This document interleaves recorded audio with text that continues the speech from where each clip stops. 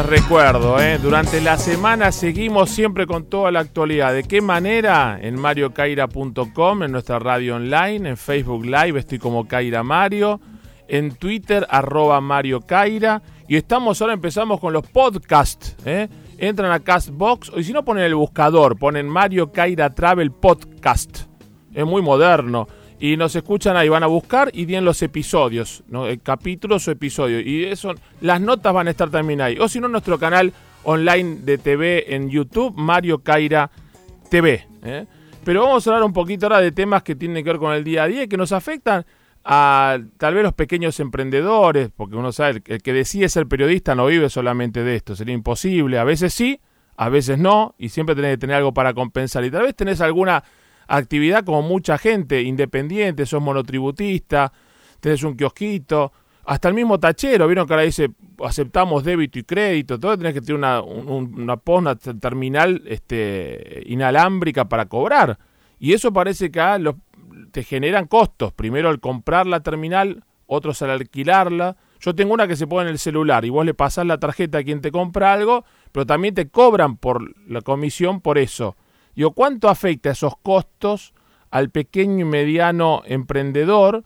Y si hay una mirada sobre la gente amiga de CAME que está siempre atenta a estos temas, que en definitiva va y toca el bolsillo del emprendedor y después de su cliente, porque tal vez uno tiene que recargarle al precio y vende menos. Pedro Cascales es el titular de prensa de la CAME y tiene la gentileza de atendernos. Pedro, buenas tardes, Mario Caira lo saluda. ¿Cómo le va? ¿Qué tal, Mario? ¿Cómo estás? Buenas tardes. ¿Cómo anda? ¿Bien? Yo sigo con el horario, equivocándome, lo mío es una cosa de loco, ahora que estamos en otro... Pero no importa, vamos a lo nuestro. ¿Me cuenta el tema de las terminales? ¿Cómo inciden en el costo de los comerciantes, kiosqueros?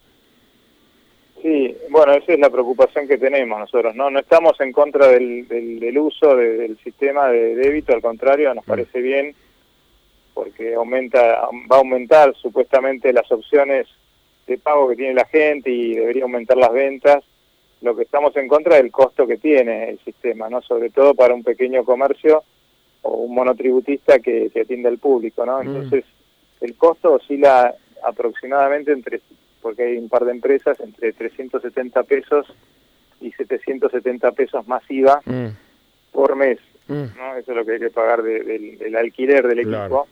Hay que aclarar que el comercio que hoy no tiene, por los primeros 2 años, el monotributista no pagaría. Lo tiene gratis, para débito. Lo tiene gratis, siempre hablando de débito, claro, ¿no? Y igual el aparato es el mismo que se usa para débito como para tarjetas de crédito, claro, ¿no? Lo que pasa es que uno lo habilita para lo que quiere. Mínimo la ley ahora pide todos los comercios o monotributistas que tienen público tenerlo para débito. Okay.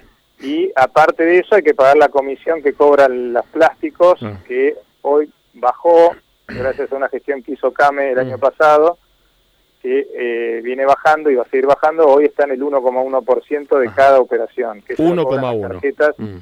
Sí, eso que parecería poco, pero bueno, en el volumen es grande y sobre todo en algunos rubros, como por ejemplo los cigarrillos, que tienen un margen ínfimo, tienen un 3%. Claro.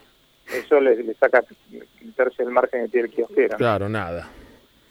Y aparte de esto, y de parte del gobierno, ¿no? Pues todo nos piden la carga tributaria para el pequeño y mediano inversor, sobre todo para el emprendedor. Siempre aumenta el monotributo, aumenta los servicios, uno tiene un kiosquito o algo, la luz impresionante, todos los costos fijos.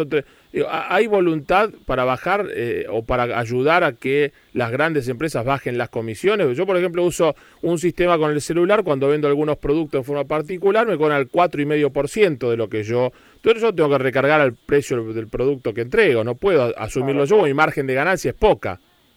Claro, porque vos usás el sistema que se adosa al celular, que es otra opción, que no tiene alquiler, creo que tiene un costo inicial de 300 pesos, pero después la comisión es carísima, el 4 y pico, ¿no? 4,5, sí. 4,5 es carísimo, sí. Y después está otra marca, Mercado Pago, que también tiene un costo bastante alto para hacer transacciones electrónicas. Pero sí, a ver, lo malo de esto es que las comisiones son muy caras, además si vos hablabas del 4,5, pero incluso el 1,5, el 1,1, que es el de débito, es caro, y las tarjetas de crédito están 2,35%, que también bajaron, Claro. pero sigue siendo caro. Para que tengas una idea, en España una tarjeta de débito cobra 0,3%. Nada, imposible. Entonces, ese número, claro, sumado en los millones de transacciones que hay, es una fortuna, ¿no? Qué negoción, ¿no? Para las empresas.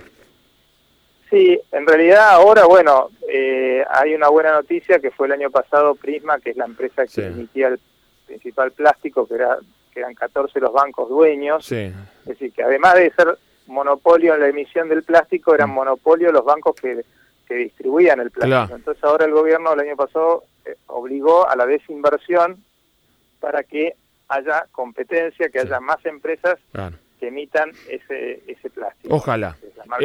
De Visa, hablamos de Visa. Claro, hablamos de Visa. Eso debería generar una mayor competencia. Ojalá.